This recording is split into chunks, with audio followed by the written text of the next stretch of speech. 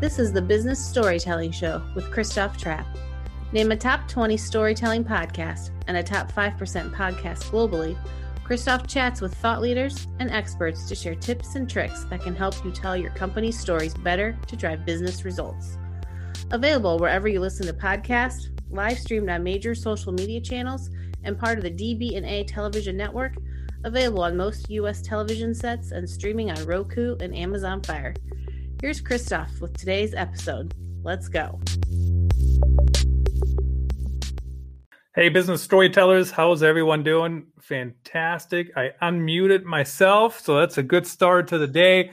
And today we want to talk about audio branding. And I'm interested to learn about this topic because, quite frankly, I had put that on the back burner for a long time. I didn't even have a real mic. This is like a relatively new thing. I got this in December, and now we're in April. Before that, I said, you don't need a mic. Just use your AirPods, use your phone. And partially that's not untrue. You can use your phone, but 2 million podcasts are now out there. Good audio branding is indeed a differentiator. So it's moved up my list of priorities. And today I want to talk to an expert on the topic, Jodi Krangle. She's a voiceover actress and an expert on audio branding. I'd be interested to hear her feedback on any of my audio content assets. For example, my opening.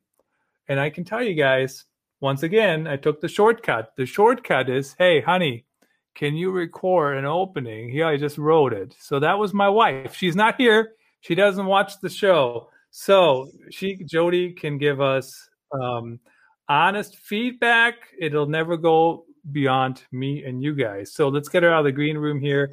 Jodi Krangle, welcome to the show. Thanks for joining us. Thanks for having me. Hi. So what do you think? The opening, huh? Could she make it as a voiceover actress or maybe stick with her day job? She's not bad, but I think the recording environment leaves much to be desired. Oh. Yes, because literally I just held my phone in front of her like this, and that was kind of the environment. So let's kind of start at the top here. First of all, audio branding. Why is that your priority? Why is it important? How did you get started in that area? Well, I got curious is what happened. I have always loved sound. I've been a singer since probably when I started talking. And I just always have loved sound. So when I got into voiceovers, and that was around 13 years ago, I started in 2007. So I've been full-time for a while. And around November of 2019, I was in a business mastermind, and everyone that I knew of was starting a podcast. And we were all kind of looking at each other going, well, what do we want to talk about? What are we passionate about? And sound has always been something I've been passionate about. So audio branding kind of seemed like a no-brainer to me because as a voice actor, I'm a tiny little part of one of my clients' audio brands. So it made sense to me to ask my clients questions about what made them happier with their own audio brand. And yeah, that just worked for me. So are we frozen? I think we are. Uh-oh. No, I can hear you. Everything seems to be working. And audio is most important for today's show. That is true. What's interesting, I do so many of these live streams. I don't even I'm looking, I'm like, yeah, you're frozen. You'll be back in a minute. Okay. The other day, I actually had a guest who totally disappeared. Like we're talking and he's gone. And so he came back and his video didn't come back. So I just put up his name and said, voice of Ryan Carruthers. I see. And, okay. You just got to roll with it. That's the world we live streamers live in. We'll roll with it. We'll roll with it. So interesting story. And you certainly have made it your full-time engagement for whatever that's been, 14 years. Awesome. Well, voice acting has been my full-time engagement. Yeah. The audio branding came around later, and mostly it came about by being curious because I was curious about what the people who were hiring me were thinking of. I was curious about what an audio brand meant to my clients and how I could contribute to that. And so I've been asking a lot of questions, not only about audio in advertising, because it influences everything that we buy. You know, we buy based on emotions, and then we try to logically explain it to ourselves, right? This is how it works. So it's all an emotional game. And sound is one of those things that gets to our hearts super quickly and really deeply. So it really is the best way to emotionally reach your clients. And it just seemed like a no-brainer to sort of study this, because as a part of it, I wanted to know what was happening. But also beyond that, I mean, I talk with storytellers, I talk with podcasters, I talk with people who help you improve the quality of your own voice. I talk with people who are casting directors in the voiceover area. I talk with people who are healers using sound for healing. So ASM artists and people who use tone therapy and binaural beats.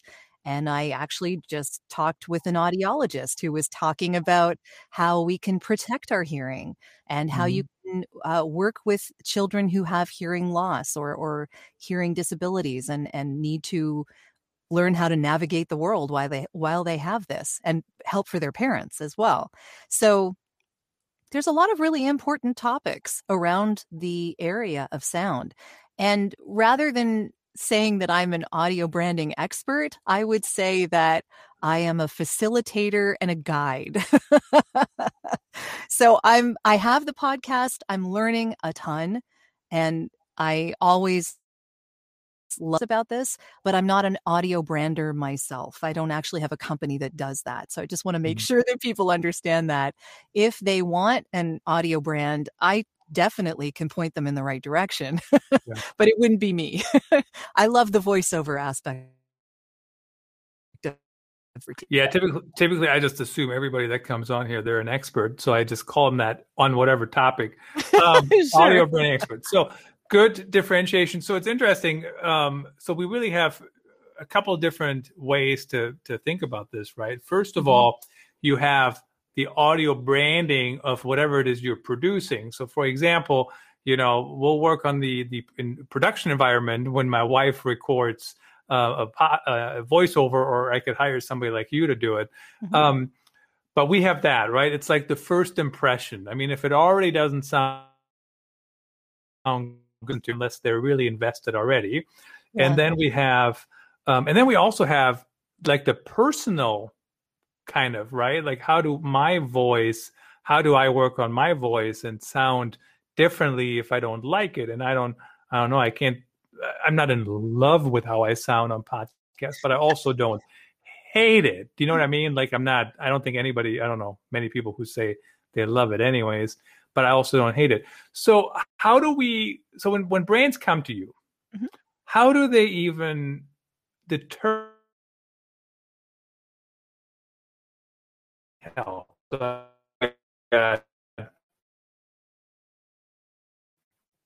people who need to have everything perfect? So they're natural. They're never going to go ask their spouse to record it. Yeah. Then they have people like who are just going to go do it. And at some point they go, you know, maybe it's time to upgrade from my spouse. That didn't sound right, but you know, and so like, how do brands come to you? What's like the trigger point for them to realize they need better audio? Well, you know, unfortunately, part of what I'm, I guess, fighting, and I'll put this in quotation marks because that's a little strong a word, but what I'm trying to get people to think about is the fact that their audio is just as important as their visual. So a lot of people will spend a ton of time and a ton of money on their logo and their font and their colors. They'll have books that outline this for everybody in their company so that it's consistent throughout every touch point that they have. And that's great. That is definitely a big part of branding. But if they don't follow through with the audio part of that, and they just tack it on at the end of a video or in a video, they just use whatever music they can find at a license-free directory, you know, then they're going to probably either duplicate what their competitors are using, or someone else in a completely different area that they're not even involved in is using the same music they are. Or, you know, and the voiceover as well should be a reflection on who the brand is. So all of this is a part of what makes the brand DNA differentiate itself from other people in the market. And really, when it comes down to what's going on right now, where a lot of things are audio first, we're talking about Alexa and Google Home and all of these, voice only activated software pieces. How do you differentiate yourself when there are no visuals? You got to think about that these days. And there's a lot more accessibility to audio than there is to the visual aspect of this, if you think about it. Because actually, I'm gonna sort of quote someone that I have interviewed on my show. His name is Terry Fisher, Dr. Terry Fisher, and he talks a lot about voice AI. And what he says, and this is a really interesting quote from him, he says that voice is his original OS. So it's his original operating system is voice. That's really the same for all of us. So up until this point, we have done a lot of development of computers and everything that we do to make our lives easier. We've had to adapt to it. So we've had to learn how to type. We've had to learn how to swipe on a screen. We've had to learn how to operate all of this stuff, right? But now we're getting to the point where the computers are starting to adapt to us. So they're adapting to us by allowing us to use voice activation because that is our original operating system. Voice, we hear it from the moment almost the moment we become a human being in our mother's womb. I mean, we hear first.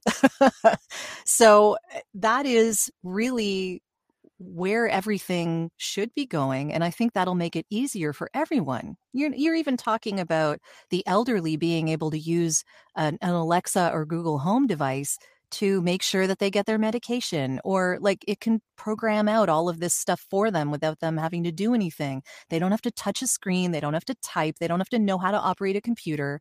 All they need to do is talk. And that's, Jodi, it's just so basic. I mean, it is. And thank you so much for almost not saying the digital assistants' names. She didn't go off, but I got them both nearby. So, okay, yeah. But my funnest story when it comes to the one with an A, the Amazon one, is I'm on a call and they said something like, they asked me a question. I said, well, sometimes, whatever. And she goes, now playing sometimes Britney Spears. I'm like, what? So some of these devices are really like, they're kind of human to an extent, because they also don't hear us correctly sometimes. I was talking to Naz Urbina this morning, and he runs Urbina Consulting, OmniX channel conference coming up later this year, and he said, and I don't know why we got to content. Maybe we were talking about this interview today. Sure. And he said, so if you're on a call and the video goes away, but the audio still works, are you going to continue the call? Yes. But if the audio goes away and the video is still there, are you going to continue the call? No way, right? Same thing here. We would continue if we lose the video for some reason. But so very interesting. And of course, it is a differentiator to have good audio, quite frankly, because all these podcasts and everybody out there. So it looks like you're in a sound booth. Is that I am correct? So what's your setup? I am in a 5x4 sound treated booth that I had custom made for me. So it has my coloring on it. And I'm using a Sennheiser 416 mic, which is a shotgun mic. That is a standard in the voice acting community. So pretty usual and not a cheap mic. Also really good for travel because originally it was made to be on boom poles in film. So, these things are they're workhorses. They'll survive just about anything. But it's great for cutting out room noise when you're in an environment that isn't as planned as your home environment. I also have a TLM 103, which is a Neumann mic, which is a large condenser mic again, but mostly I use that one for singing. So that has a bit of a better sound for the whole. You sort of want a little bit of room noise with a singing mic. You don't want it completely dead. The reason that I'm in this kind of an environment is because when I'm recording for my clients, doing voiceover, they want as pristine and dead a sound as possible so that they can add all the color onto it later. So what the Sennheiser 416 does is it makes the voice pop just a little bit in the mix. And that works really well for advertising and corporate narration and that kind of thing, which is most of what I do. Corporate narration. What's corporate narration? What do you mean by that? Narrating for corporations on their websites, internal presentations, trade shows, web videos that they put on their social media. I do a lot of anthem videos, and I actually really love them. Those are the ones that you see on a company website that are all about, we are, and we're love those types of videos. They are really fantastic, and that is a very unflattering picture to focus on there. I just noticed my freeze on the video, and it was not a good position. It never is. It never is. But most importantly, you're right. Most importantly, your audio was fantastic. Oh, good. Okay. Yesterday was April Fool's Day. We actually ran a fun campaign over at Vox Pop Me, and I wrote a script. Mm-hmm. And of course, I've written scripts, for many years, even it was funny. I had a flashback when you were talking about the boom mic, because I actually used to do video production where I would have somebody stand over here with a boom mic, over them. I would be looking at it and telling, people what to do and what not to do and, whatever, be more conversational. But the script, if I may say so much, the show, the Real Talk, the Customer Insights show, I don't know if they're in the bottom here on Amazon. I'll feature them for a minute if they are. They're not. I don't know why not. But anyway, so when they actually read it on air, and I don't typically recommend to read scripts on a podcast, just have a conversation. But it sounded pretty good, if I may say so myself. And I don't know, maybe it's partially because they were really doing a good job and I had a halfway decent script. But when people send you scripts, I mean, how often do you... nobody can say this or ever would. Well, a lot of corporate narrations can be like that because it's corporate speak. A lot of it is like industrial and, this kind of some tech speak and that kind of thing. But I mean, it's my job to make it sound like anyone could say it, right? It's my job to make it sound like I'm not reading from a page and that I'm having a, honest conversation with someone. And it is part of a conversation. You kind of have to use theater of the mind, even if you need to do that. So, yeah, I mean, it is a performance, but it's a performance where you are actually acting no matter what you're doing. Because even if it's advertising, even if it's a corporate anthem or something like that, you have to have some kind of a scene in your head because, you see where I'm coming to you from right now, right? I have headphones on my head. I'm talking into a mic. I'm looking at a screen and I'm in a booth with no one. I'm in a padded room with no one here.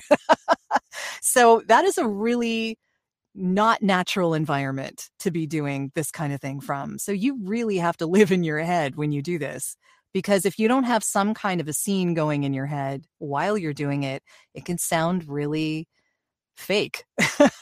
And right now, people's BS-o-meters are so high.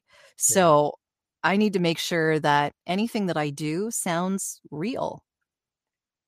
So the BS-o-meter, that's very interesting. I just saw a site, and I think it's been being shut down or it's not updating anymore. It's a German site, and I tried to figure out how it was translating. I think the best translation was the dumb talk meter, and you can put in your website, and it gives you a score. And there were some websites, 10, 30, that's not too bad.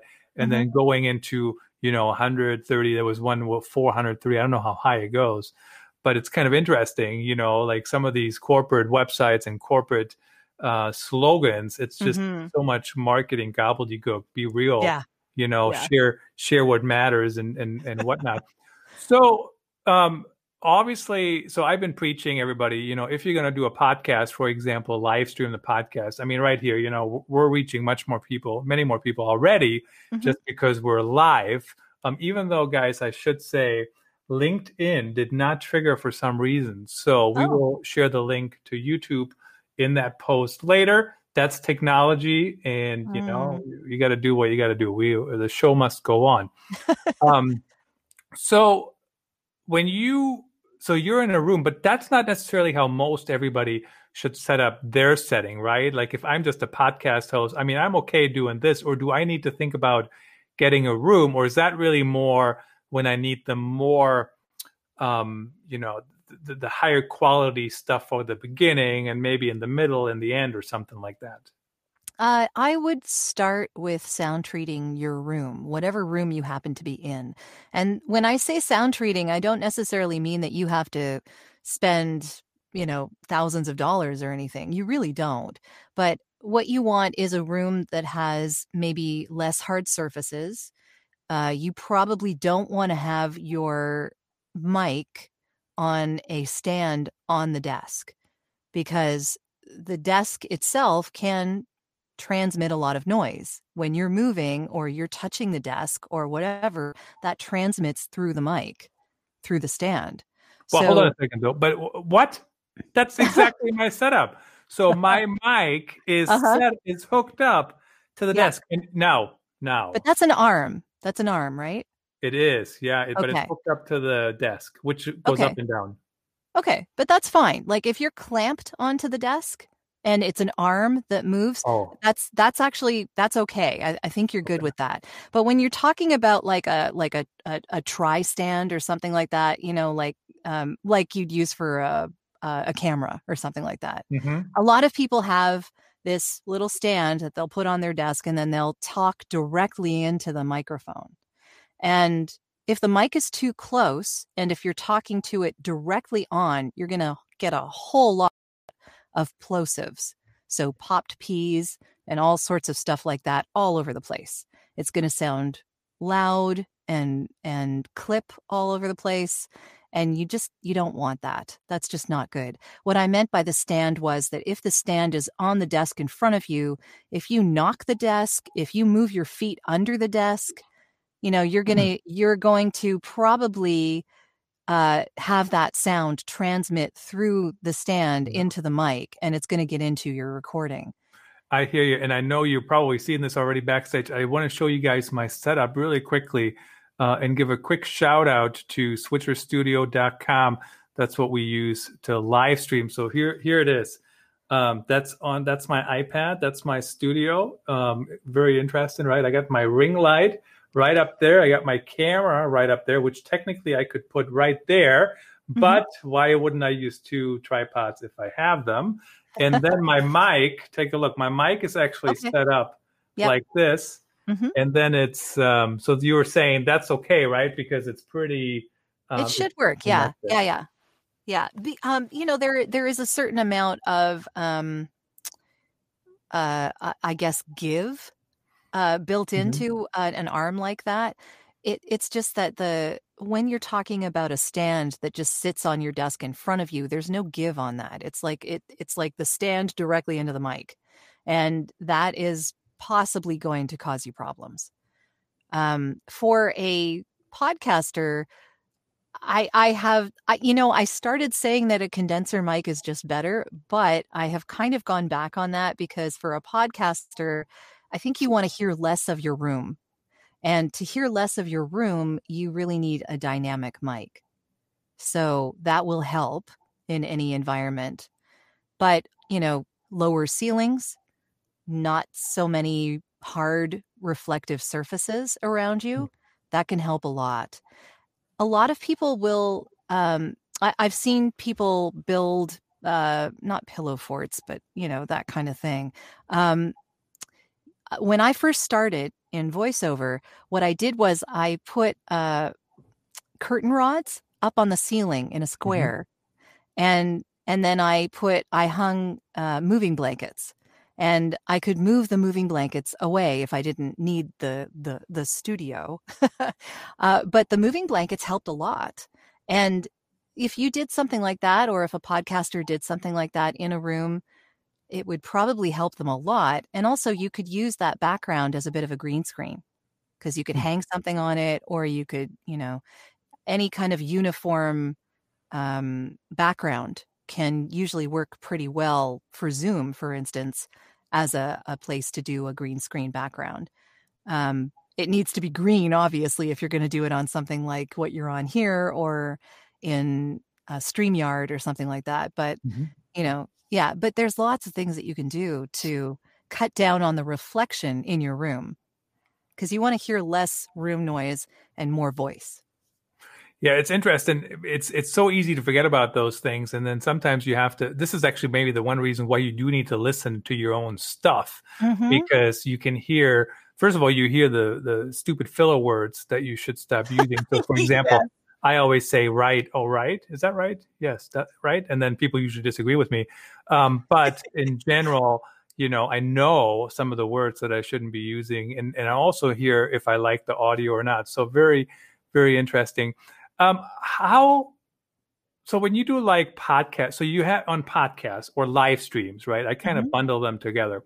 You have like the opening, and then like, do you also record things like for the middle? Like, do people do that where you just like, I don't want to say an ad or mid-roll, but some kind of call to action? And then do you do at the end too? Is that common? I do intros and outros. I also do record ads for people, but in my own podcast, I actually do have a call to action in the middle. In fact, I have two things that I put in the middle. To action, because I have a downloadable PDF that is for free that people can download, and it puts them on a newsletter. If they don't want to go on the newsletter, they can just contact me directly, but that's the idea. And then I also have put together a bit of a thank you note kind of deal for people who have left interview.